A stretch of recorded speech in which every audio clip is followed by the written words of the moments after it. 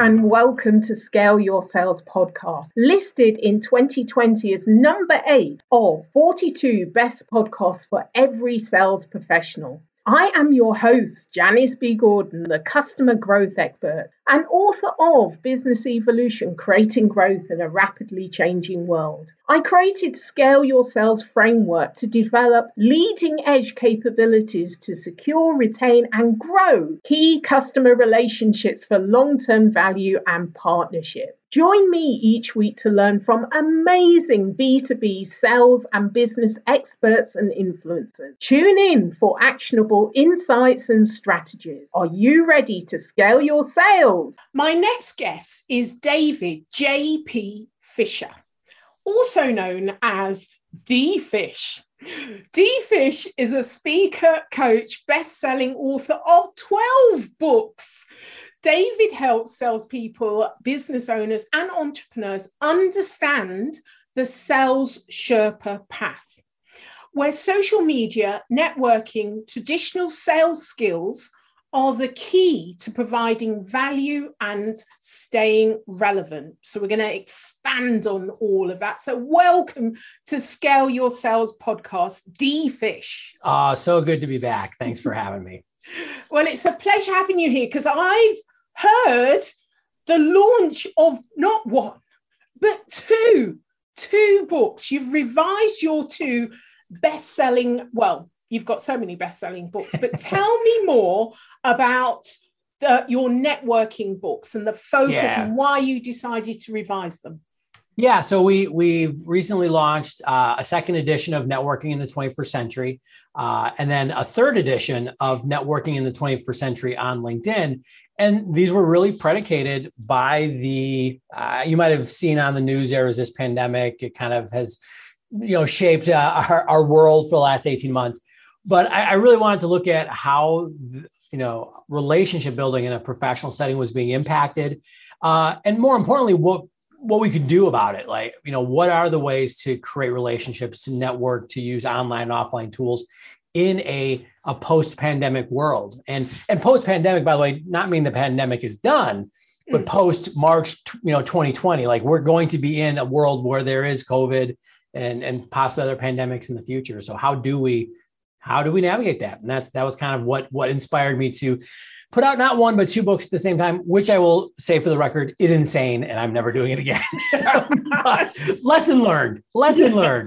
The thing is, though, I think the pandemic created an opportunity for people in that, all of a sudden, I certainly know for you as well, there was one day where email after email, a lot of the speaking engagements that we do all stopped.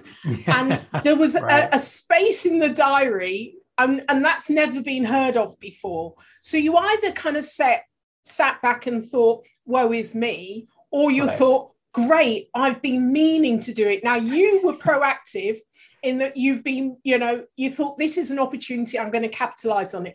Yeah. I still have 2 manuscripts on the floor, and I had really good intention. Finally, I'm going to get my second, maybe, move my third book. But in the past, what I do is I go away and I write, or I, launch a course. Obviously, I hadn't gone away. So in my head, that's why you weren't ready. Work. Yeah.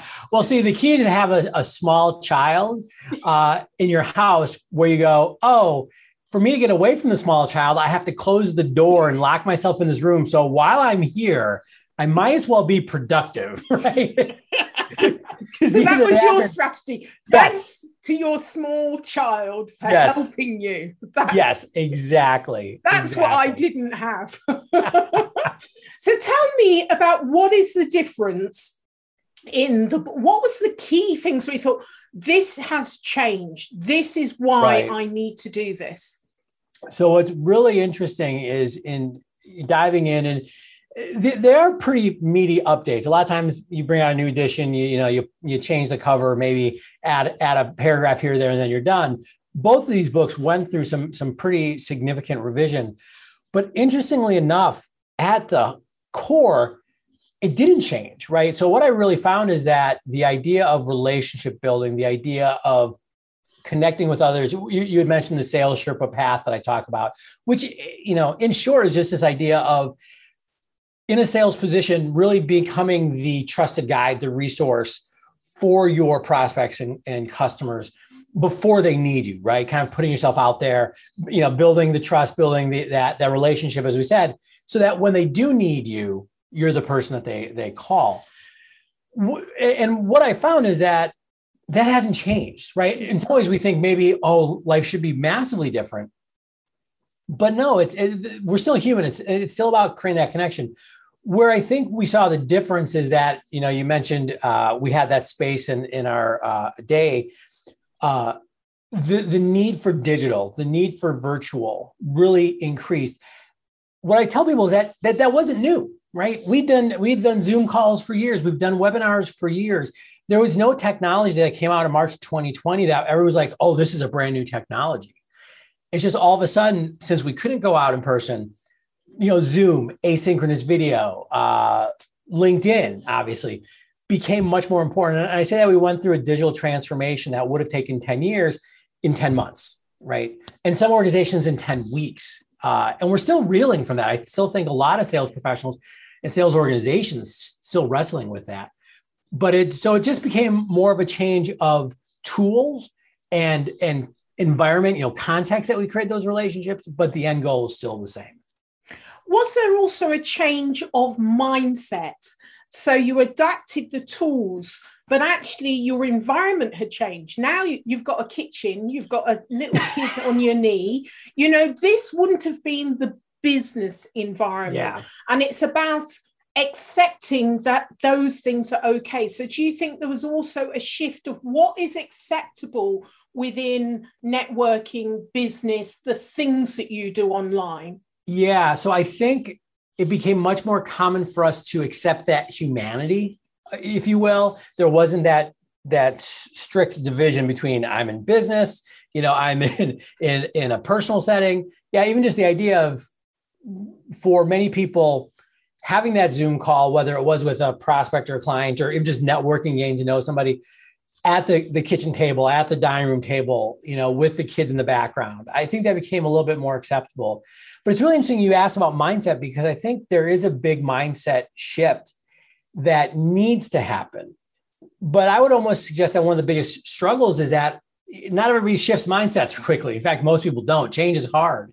And I think that a lot of professionals, especially in sales, are still like, you have that cohort that's like, cool, I'm going to be on LinkedIn every day. I'm going to start using that tool. I'm going to start using video. Like, if this is what I need to do, this is what I do.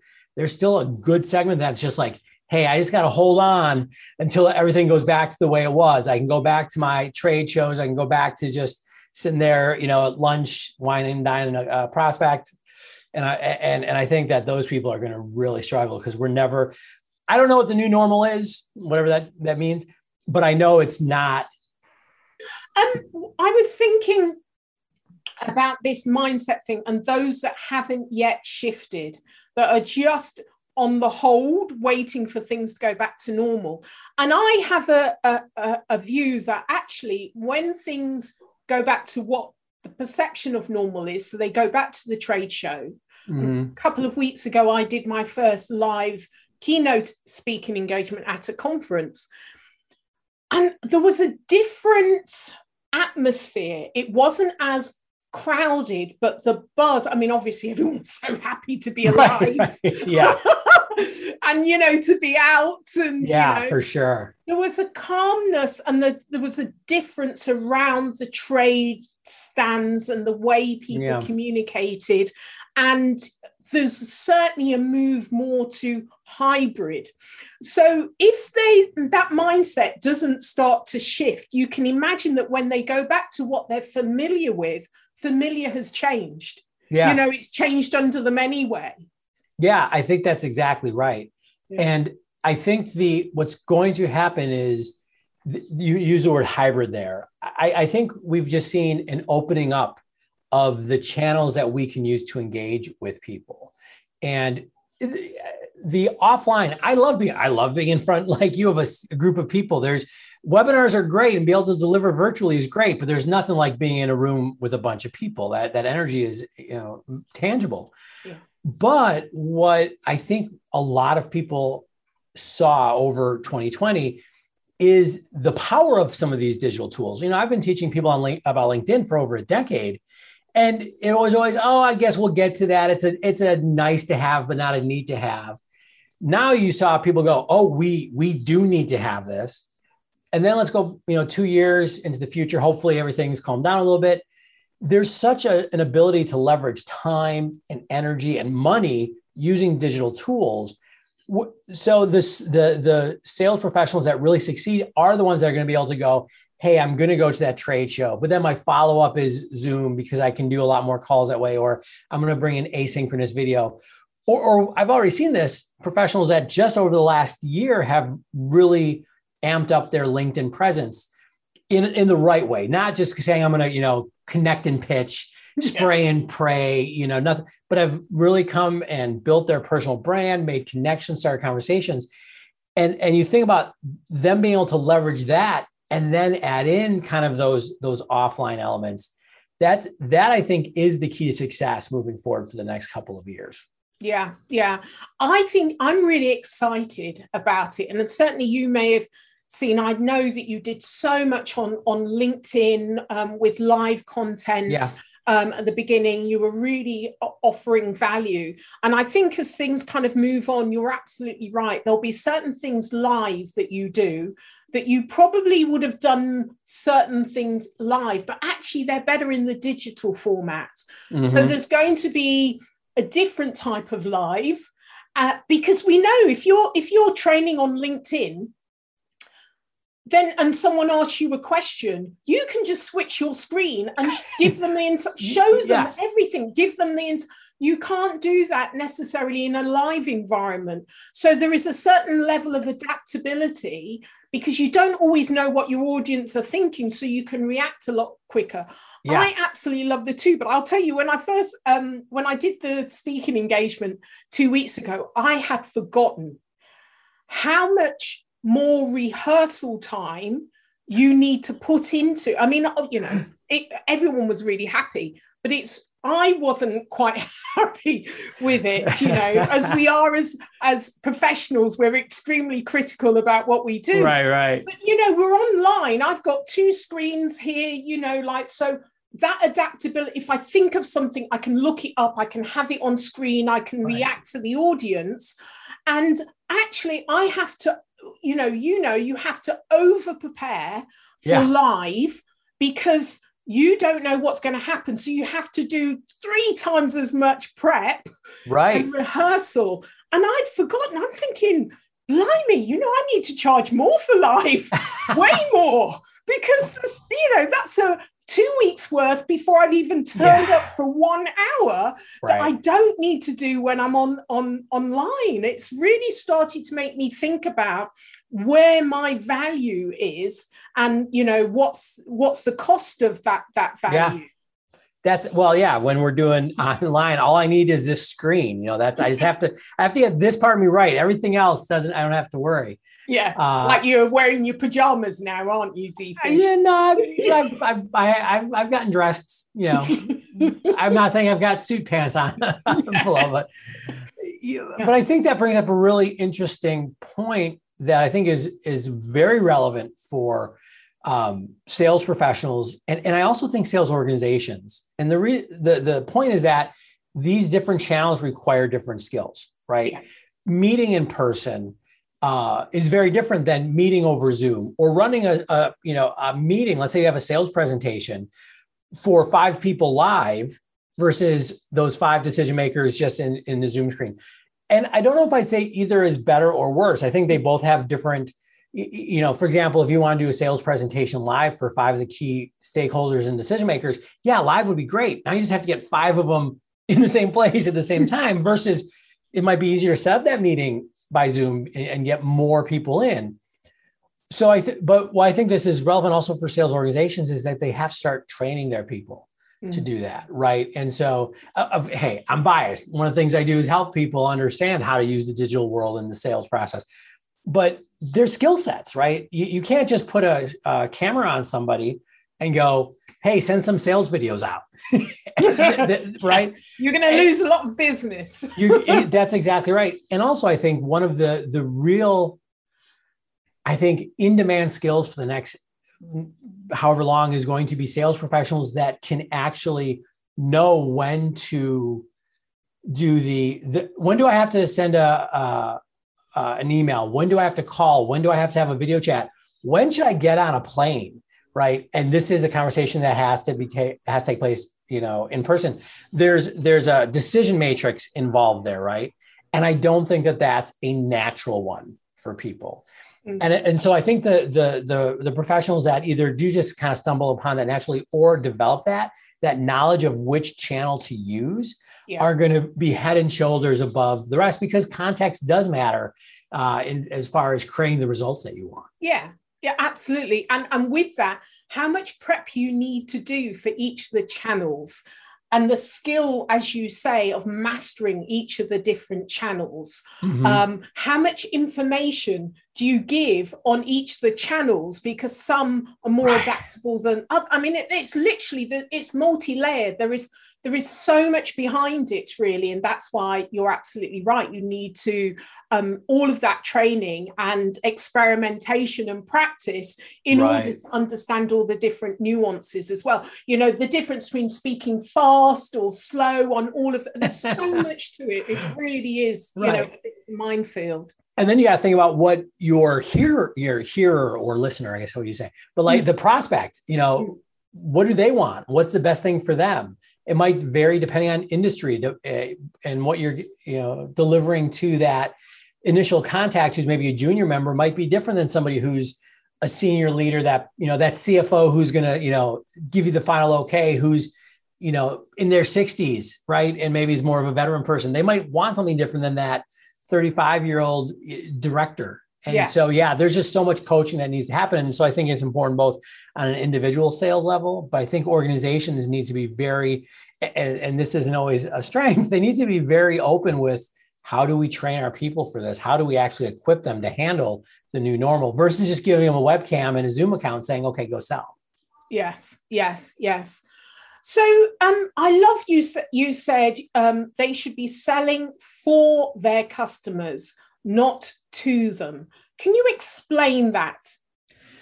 Absolutely. So I think one of the biggest challenges that we saw in selling pre-pandemic. So I think there was a ramp up of in the sales world where, because of the technology that was coming in, the sales stack and all of those things, sales became very much about, it became too quantified, and it became too much about like, hey, what's our process? And there weren't people, our prospects weren't people, they were prospects at best. At worst, they were leads, right? And it became this, okay, we're going to put them through our sales funnel, and then I'm going to do this, that, and the other thing. And then, hopefully we'll get a sale at the end. Yeah. And what was funny to me is, I came up in direct sales, which is like very old school. And it was always like, how do we sit across from somebody, figure out what their challenges are, and then connect what we have with those challenges, right? And by the way, if we can't help them, like, that's cool. I remember my first sales manager never had a problem if I came out and was like, they didn't really need it. I didn't qualify it well. They didn't need what we had. That's why I didn't sell. Like that was okay. Mm. And I think we got away from that. And so, when I coach sales professionals, I'm always like, your job is to go into a sales conversation in service to the person you're working with. Now, that makes it a lot easier to quote unquote close the business. Because if you're like, hey, I can help you and you need this and this is going to help, I have no problem asking for the business. I have no problem, closing the sale. But but so many sales professionals they're kind of divorced from that approach. They're just like, hey, it's all about me. And again, I think the more you can focus on the person that you're serving, and I use that word very specifically, serving, every good salesperson I've ever met in my life has that mentality. And I should say every successful long-term salesperson. You can kind of, for a year or two, just try to be slick and just be very self-centered. But anybody who's got long-term success is always working. The new thing on LinkedIn is they call it buyer first, right? Yeah. Which I saw that and I was like, wait, shouldn't we always be buyer first? Why do we have to mention this? But that's a mindset that I think has nothing to do with channels we use as technology. It really is, how are we approaching what we do as a profession? And that's what I mean by sell for people, not to them. Right. That reminds me of our previous conversation when we were talking about empathy, and it's like, hey, wait, as if like we shouldn't, prior to the pandemic, we didn't apply that. We shouldn't have done that. This is what exactly we've been doing all along. Right. And so in some ways that this pause has given us a chance to recalibrate. I also think it's, as a buyer, and we should know this because we're all buyers too, right? Yeah. We don't want to be sold to anymore. I think there was this kind of moment of, hey, I don't want to listen to your garbage sales pitch. I don't want to be on your blast email that treat me as a human, right? And I think we're seeing that there's a demand for that from a buyer side. Yeah. But also, since there is that demand, if you can either already have that mindset, or if you can really shift it, it's a better way of living. I think it's just a better way of going through life, to be in service of others, but also you get more and better results, and it's a lot less stress. Yeah. So, what practical strategy would you offer listeners to enable them to buy or build long-term relationships?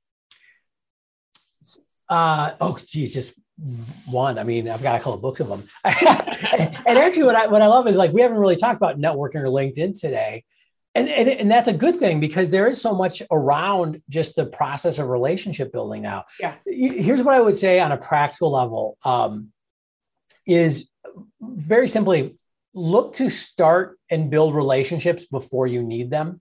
Right. And I think with networking, sometimes we feel weird, and whether that's on LinkedIn, whether that's in person, there's nothing wrong with saying, hey, I think this is a good person for me to know. I don't know if I can sell them, or I don't know if I need to buy from them, but hey, I want to have a relationship with that person. And there's so many tools we can use. We've talked about LinkedIn and just being active there, reaching out to people and using tools like Zoom. I kind of have loved the fact that we can ask somebody in our network, hey, you want to grab a 30-minute Zoom call, right? It's not a lot of time or pressure on them. They can do it right from their home office or wherever they are. A lot of times we like to see new people, especially if you are kind of still locked down a little bit. You might be sick of seeing the same faces every day. But it really is, and we've used this word a couple of times, the mindset of, I'm going to, like a farmer, plant the seeds, cultivate the network and the relationships before I need them. Because then when you've built that social capital, it's much easier to ask for the referral, to say, hey, I'd love to, show you our product or service because I think we can help you. That gets a lot easier, as opposed to kind of acting from a place of desperation. Oh, crap, I've got to hit quota this month. Yeah. Who can I call? Right. Yeah. So what would be I know that you've got so many, but what would be the networking tip that you would offer listeners? And, you can tease them that they must go and buy the book. Yes, absolutely. Absolutely. For the others. But what would be the one that you'd happily give them now? The biggest tip I can give, probably, and there are a lot, but one that's really easy is something I just mentioned. Set up one 30-minute call a week with someone who is in your network or somebody you'd like to have in your network. Now, if they're in your network, it's great. You say, hey, we haven't caught up for a while. I'd love to hear what you're doing. That's the email. Hey, it's been a while, Janice. Would love to catch up, hear what you've got going on right now. Do you have time for a 30-minute Zoom call? Let me know when it will work for you, right? Or if it's something that you don't know, hi, I've run across you on LinkedIn, or, we met maybe a while ago at an event. I still had your business card in my bag. I'd love to catch up, find out more about what you're doing. Do you have 30 minutes? If you do that one time a week, you have 52 conversations a year. business and opportunities will come from those 52 meetings if you do it. So that's probably the one thing. And just get there and just ask them, tell me about you. Tell me how things are going. Tell me what you're working on. That 30 minutes will fly by, and you'll build social capital. You'll have a little bit of fun, breaks up the week. And again, opportunities will show up from those.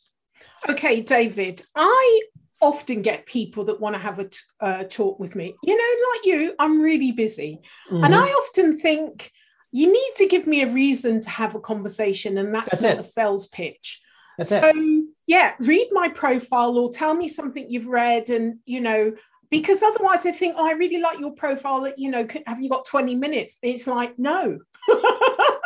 But that you just hit the nail on the head. Give a reason why. Somebody reaches out to me, and I get these too. Hey, would love to, you know, find ways for us to, you know, be an opportunity, value each other, give opportunities. And I'm like, nah, you're right. I've got way too many things to do. But if you said, hey, I've seen some of your posts. I mean, LinkedIn is definitely a tool that can be really useful for this. You know, I had a chance to read through your profile. I see you're working on X, Y, and Z. Or, hey, I've seen some of your recent posts lately. I really liked what you said about this. Here's my perspective. You know, would you like to grab 30 minutes? I'd like to get to know a little bit more. You know, human beings still, we have our egos and our pride. So if somebody actually pays attention to us and is like, hey, I want to find out more about this. Or the other thing is sometimes people have reached out because they do have a question for me. And I think this is really key. If you do want to kind of pick somebody's brain, by the way, never say that. Yes. But like, that would be £1,000, please. Yeah, but I have had people reach out to me, and I've done it as well, and it's worked, is be very specific. I saw your LinkedIn post on blank. You know, I'm really working on this part of the business as well. I thought this, had this opinion, you know, basically what you're saying is, can we talk about this very specific thing? Like that lets me know that you've done some of the legwork. Right. And I am much more willing to go into that conversation with somebody who's prepared. And because they've respected my time up front, right? That's really what it's all about. I mean, I'm busy, but I do have time for a good conversation. I always try to have time for that good conversation. Yeah. But if I don't know you, we have to remember this, especially even as sellers, when we're doing prospecting, people don't know us, right? People don't know what we are about. They don't know how we can help. And there's a lot of noise. So it is amazing how easy you can set yourself apart with just a little bit of legwork, but you got to do the legwork, right? Yeah. And I think the other thing, and I know you've spoken a lot about this, is, you know, the personal brand. It's the legwork also includes when they look you up, what are they going to see? Yeah. So, I mean, if you want a very practical tip, go to your LinkedIn profile right now. So this is all your listeners. Go to LinkedIn profile and actually look at it as if you were your buyer, your target prospect, your target audience, the people that you're trying to influence. And I mean, obviously I don't know any. So if you take this personally, it's not about you because I don't know you, but my guess is your profile is crap. And the reason why is because you've probably written it, if you've spent any time, and way too few sellers actually put time into it, but you've crafted it from your perspective, talking about what you want to talk about versus thinking about what information that reader needs to opt into you. That's what a personal brand really is, right? They're coming to your profile going, can this person help me with X? You know, whether that's, you know, buying a new software package or finding new recruits, whatever it is. Always one of the best phrases I've heard about this, and give credit where credit is due. Professor Stephen Drought, he's a rhetoric professor. I listened to one of those old audio classes on rhetoric, and he said, good rhetoric is not about what you want to say. It's about what they need to hear. And so just ask yourself, you know, your prospect doesn't care if you beat quota by 120%, or you are, you know, we're in the President's Club, or how amazing. They don't care how amazing you are. They care about whether or not you can help them solve their problem. So make sure that you're sharing, hey, this is how I help people solve their problems. Yeah, we've talked a lot about relationships and how that relates to sales success. But actually, I think that the starting point for that is networking. And I think, you have given us so many tips, and I know that there's so much more in the books as well. And I think you've got a special link for us as well. Yeah. So for the show, for all the listeners, davidjpfisher.com/podcast/scale your sales. And there's a lot of great resources. We got some free resources there. We have links to all of the books. There's actually, if you want that better profile, there's a template to create a better profile, and to also some tips to really supercharge your sales network in less than 5 minutes. So I think it's pretty useful. So you should check that out. I need to do that. Definitely. Let's get it. Brilliant. How can listeners get hold of you, David? Yeah. So I mentioned that page for the listeners. The other great place, I'm on LinkedIn. So check out our landing page and go to linkedin.com/in/IMDFish, IAMDFISH. Brilliant. Lovely. I'll put all of those links in the show notes. And as always, it's always been a pleasure talking to you. I'm always learning so much from you. I really love your profile. You are D-Fish rock star. Absolutely. So thank you for being a guest on Scale Your Sales podcast, D-Fish. Thank you so much. Always. I mean, the pleasure is all on this side of the pond. Thank you for joining me on this episode of Scale Your Sales. Feel free to connect with me on LinkedIn or Twitter, Janice B. Gordon, to comment and share. I'd love it if you would leave a review on ratethispodcast.com/scale your sales. Please subscribe for more weekly expert insights to scale your sales.